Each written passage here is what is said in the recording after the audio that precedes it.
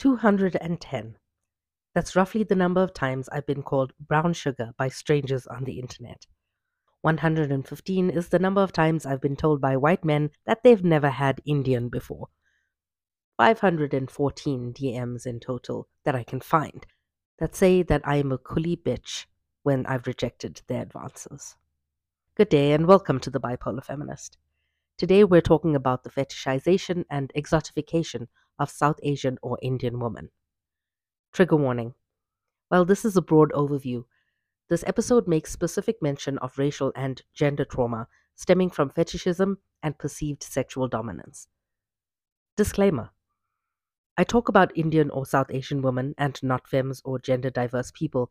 This is on purpose, as there are other sets of issues that femmes and gender diverse people face that will not be delved into here today.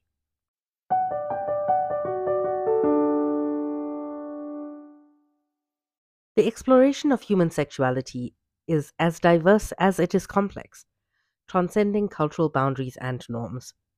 In recent years, discussions around fetishes have gained prominence in the discourse of attraction and sexuality, sometimes challenging societal taboos and encouraging a more open dialogue. Among the various perspectives, one intriguing aspect is the emergence of fetishes among Indian women, a topic fraught with complexities, misconceptions, and cultural influences.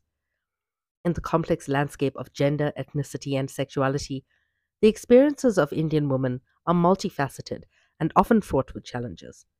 Among these challenges, one particularly disconcerting issue is the sexualization of us based on race. This phenomenon highlights the intricate interplay between cultural stereotypes, historical biases, and the objectification of women, casting a spotlight on the urgent need for awareness, dialogue, and change. A fetish can be described as a strong sexual attraction or fixation towards a particular object, body part, or scenario that isn't inherently sexual. While fetishes are by no means limited to any specific gender, culture, or community, they can manifest differently based on individual experiences and societal factors. The diversity of fetishes is as vast as the human imagination itself, ranging from common interests like lingerie, role-playing, and DS dynamics to more unconventional desires. Fetishization occurs when individuals are reduced to their racial identity, becoming objects of sexual attraction based solely on ethnicity or race. This is an unsettling aspect of racial sexualization that Indian women often encounter. In the realm of fetish communities, some individuals specifically seek out partners from particular racial backgrounds, objectifying and dehumanizing them in the process. This not only disregards the complexity of individual identities, but also reduces them to mere caricatures. In the culturally rich and diverse ethnicity that is South Asian, conversations surrounding sexuality can be sensitive due to deeply rooted cultural norms and conservative values. Historically, discussions about sexual preferences, desires, and orientations have been kept behind closed doors, contributing to the limited understanding of fetishes among the general population. However, increased exposure to global perspectives has slowly begun to challenge these norms, fostering a more open discourse on sexuality. The sexualization of South Asian or Indian women often stems from cultural stereotypes that portray them as exotic and submissive. These stereotypes have deep historical roots, influenced by colonial narratives and Western perceptions of the Oriental other. One should read Edward Said for expansion on this. With Indian women, there has become this construction of being for others, and especially being an exotic fetish for the white man. There is little imagination of Indian women outside the binary subservient or overtly sexual in a domineering way. To get with the Indian woman is to conquer the innocent, much like colonialism sought to dominate and conquer the supposed savage or untouched lands over which it wreaked havoc. The portrayal of Indian women in media, literature, and art as mysterious and alluring perpetuates an image that objectifies and oversimplifies our identities, reducing us to mere symbols of desire. Stereotypes dissolve any requirement to take certain people seriously or to empathize with them, and thus, we as Indian women become sexual objects and objects of desire for all the wrong reasons. not for the people we are, but for the attributes we possess as people who are seen as other than the ideological norm, which is white. I have deep, dark skin. It's taken me a long time to love the skin I'm in, and despite my not being conventionally attractive, I know that the Western beauty standards ascribed to us are nonsense. But back then, I looked at these images of beautiful, fair skinned women and wished I could be as pretty as them. There were layers to it, of course.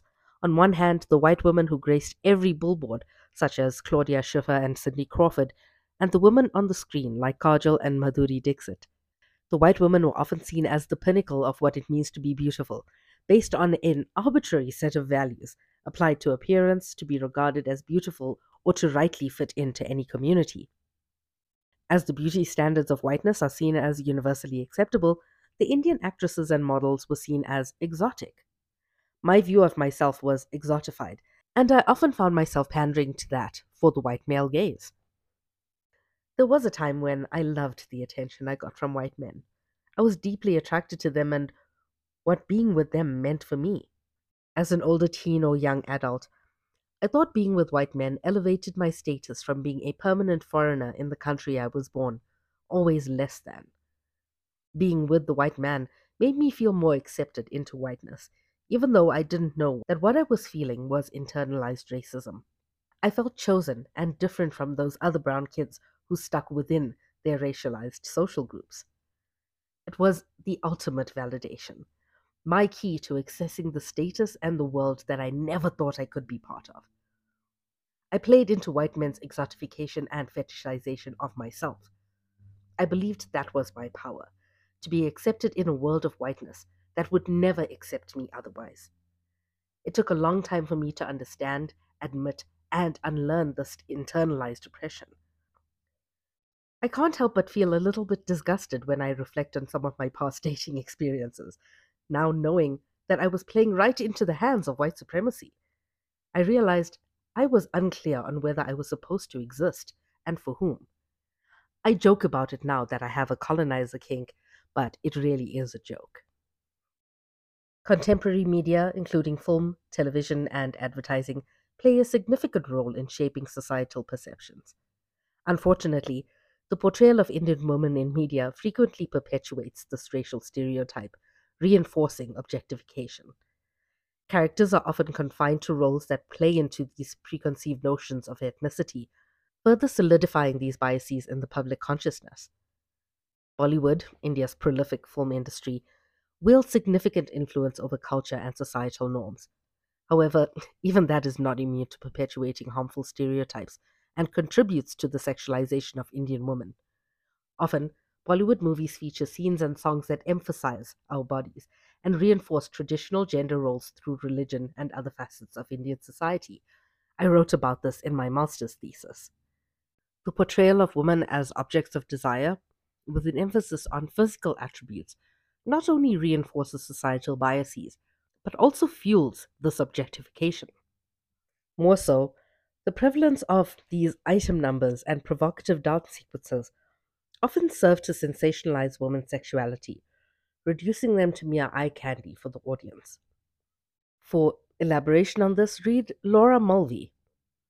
To an Indian audience, it's a reinforcement of those traditional gender roles, but to a Western audience, it plays into the exotification and fetish factor, which reduces women like Aishwarya Rai Bachchan, who is often referred to as the most beautiful woman in the world, to the sum of their parts. While Bollywood has the power to shape perceptions and drive social change, there is a growing need for more responsible storytelling that respects women's agency, intellect, and individuality.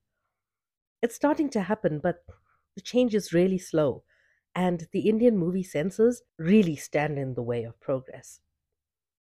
The digital age has brought new dimensions to the sexualization of Indian women. Online spaces can be breeding grounds for harassment and objectification, where anonymous individuals perpetuate harmful narratives.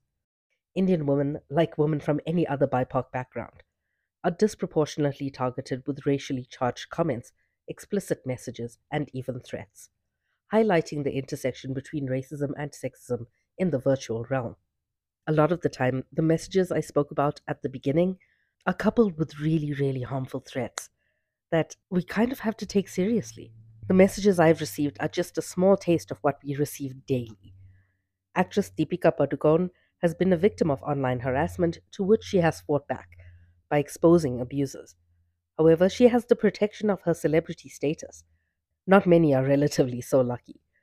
The sexualization of Indian women based on race takes a toll on mental health and self esteem. Constant exposure to derogatory remarks, stereotypes, and objectifying content can lead to feelings of dehumanization, alienation, and diminished self worth. This impact reverberates in both personal and professional spheres, limiting opportunities and hindering self empowerment. And then we have racialized pornography. On one hand, pornography has the potential to expand and transform the standards of what is beautiful, desirable, and pleasurable, to include those supposedly at the bottom of the ranks of racialized and gendered hierarchies. However, pornography makes use of race always at the risk of reinforcing patriarchal and racist standards of desire. These risks and rewards represent the double edged sword of pornography's critical role in shaping sexuality. Racialized porn has always been present, and it goes back a long way, where exotic entertainers would be paid either more or less depending on whether or how well they fit into the white version of what race or ethnicity should look like. People see the most topical or typical feature of the othered person that stands out, such as Indian skin color, dark hair, or whatever the case may be. Historic references and casual conversations will reinforce this. The meme perpetuates itself. Even when you logically reject or scrutinize it, it's there. Indian women, despite the overarching pigeonholing of innocence and demureness, are turned into a kink when we are seen as the Oriental other. The way casting in media works is the normal or default roles go to white people, while people of other colors are always there for a reason, a category on a website, or to fulfill a fantasy that for the viewer has not been realized. Racism and its closest friend, colorism, both run rampant in porn, hand in hand, probably skipping.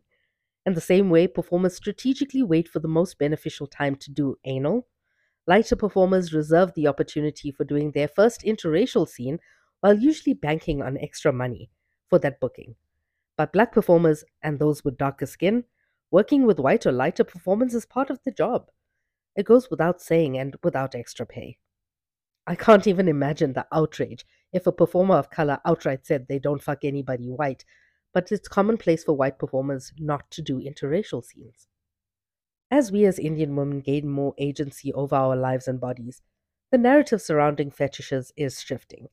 With the growth of feminist movements and discussion around body positivity, some women are finding empowerment and self expression in embracing sexual desires, including fetishes. The ability to explore fantasies can be seen as a reclamation of bodies and desires, challenging the conventional role of women as passive objects of desire. While challenges are substantial, Indian women are actively pushing back against racial sexualization. Social media platforms have become avenues for reclaiming narratives and sharing diverse stories that counter harmful stereotypes. Discussions about intersectionality, gender, and race are gaining momentum, fostering a sense of solidarity and promoting a more nuanced understanding of Indian women's experiences. It's crucial to address the misconceptions and stigmas that persist around fetishes, both globally and within the Indian context. One common myth is that embracing a fetish is indicative of a psychological disorder, which is often far from the truth. Most individuals with fetishes lead healthy, productive lives and engage in consensual relationships. Additionally, a fetish does not define an individual entirely. It's just one facet of complex personality traits. Sexuality is part of all our lives, whether we love it or are ambivalent towards it or don't want to participate in it at all. It can be a tremendous, life giving source of physical and emotional pleasure, of which we should not be deprived of, should we wish to participate in it. Open communication and mutual consent are essential in any intimate relationship, which is no different when discussing fetishes. Partners who can openly converse about their desires, boundaries, and fantasies can foster healthier relationships built on trust and understanding. However, it's important to note that not all individuals feel comfortable sharing their fetishes, and that's perfectly okay too. In preparation for this episode, I asked previous partners of other races whether my being Indian was a factor in their attraction to me, and only one said no, with no other qualifications. A white man with whom my relationship was entirely online. Another white presenting indigenous man said my race was not a factor, but he would rightfully be suspicious of white women from my country, given our history. So my being a woman of color had a hand in his attraction to me. All others had a range of responses, varying on the spectrum from intrigue to full on fetishism. While disappointing, it was not unexpected. Dating while brown is quite simply a shit show. The majority of my opening messages while dating were about my race. I'd seen primarily white friends automatically swipe left on a weird name on a dating app, and I, fully knowing that I have a weird name, I was concerned. I believed if I wanted to date, I had to put up with a certain amount of racialized nonsense. Finding somebody with no preconceived ideas is impossible, be it white people entrenched in their whiteness or people of color with the same internalized racism I'm still having to shake. I figured it was a question of what I'd put up with in exchange for a modicum of something resembling love. Younger me assumed that this was par for the course. Current me knows the reality, but now I have the strength to challenge it, even if I do engage. Consensually, of course. And then there's the issue of sexual violence against South Asian women that stems from colonialism and racism. Popular media continues to perpetuate racial stereotypes, particularly about women of color, portraying black women as promiscuous and indigenous and Asian women as submissive, and basically all women of color as inferior, legitimizes sexual abuse. Portraying men of color as sexually voracious and preying on innocent white women reinforces a cultural obsession with racial stranger rape at the expense of the vastly more common interracial acquaintance rape and abuse. Rape was an important tool in white colonists' violent efforts to repress indigenous nations. During slavery and colonialism, men of all races raped women of color with impunity.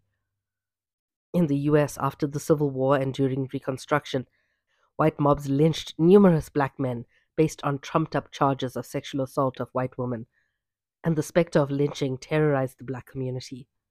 When it came to South Asia, the same was applied to Indian women and men, where Indian men were seen as the aggressors, Indian women as the prize, and white men were free to take what they wanted from the supposed violent Indian men. Fetishism, when consensual, is a wonderful aspect of sexuality that can have pleasurable benefits for all involved. But fetishism based on race is never consensual, nor is it pleasurable for everyone involved. When it comes to Indian women, yes, there are fetishes in which we engage, but by and large, these do not involve the exotification of our race or ethnicity for the pleasure of the white man, that functions solely to solidify white privilege and white supremacy. I will not get into the power dynamics of reparations play or other BDSM play here, but note that these do exist and function differently. Non-consensual fetishism is always a no from me. The emergence of discussions around fetishes among Indian women signals a broader societal shift towards a more open understanding of human sexuality. As women continue to challenge these societal norms, embracing desires and exploring sexuality, it's crucial for society to provide a safe and accepting space for these conversations. By dispelling myths, promoting consent and communication, and encouraging education, a more inclusive and informed perspective on fetishes can be cultivated, one that respects individual autonomy and diversity while challenging outdated stereotypes. The sexualization of Indian women based on race is a deeply rooted and complex issue that requires sustained attention and collective action. To address this problem, a multifaceted approach is necessary, including media literacy initiatives, cultural sensitivity training, and legal measures against online harassment. As society becomes more conscious of the harm caused by racial sexualization, the hope is that conversations will evolve, fostering an environment where Indian women and all women are seen as multidimensional individuals deserving of respect, dignity, and empowerment. Thank you for listening. A bit of good news on this end. The Bipolar Feminist has been voted the #1 gender studies podcast and the number 7 BIPOC Feminist Podcast of 2023 by FeedSpot. I would like to extend a heartfelt thank you to my patrons for their patience and support, despite the erratic posting, and for their continued support that makes this podcast possible. A huge thank you to Dresden, to Ross, again, James, Christopher, NJ, and Timothy, among others, for their input into this episode. Your contributions have been valuable and are much appreciated. See you next week.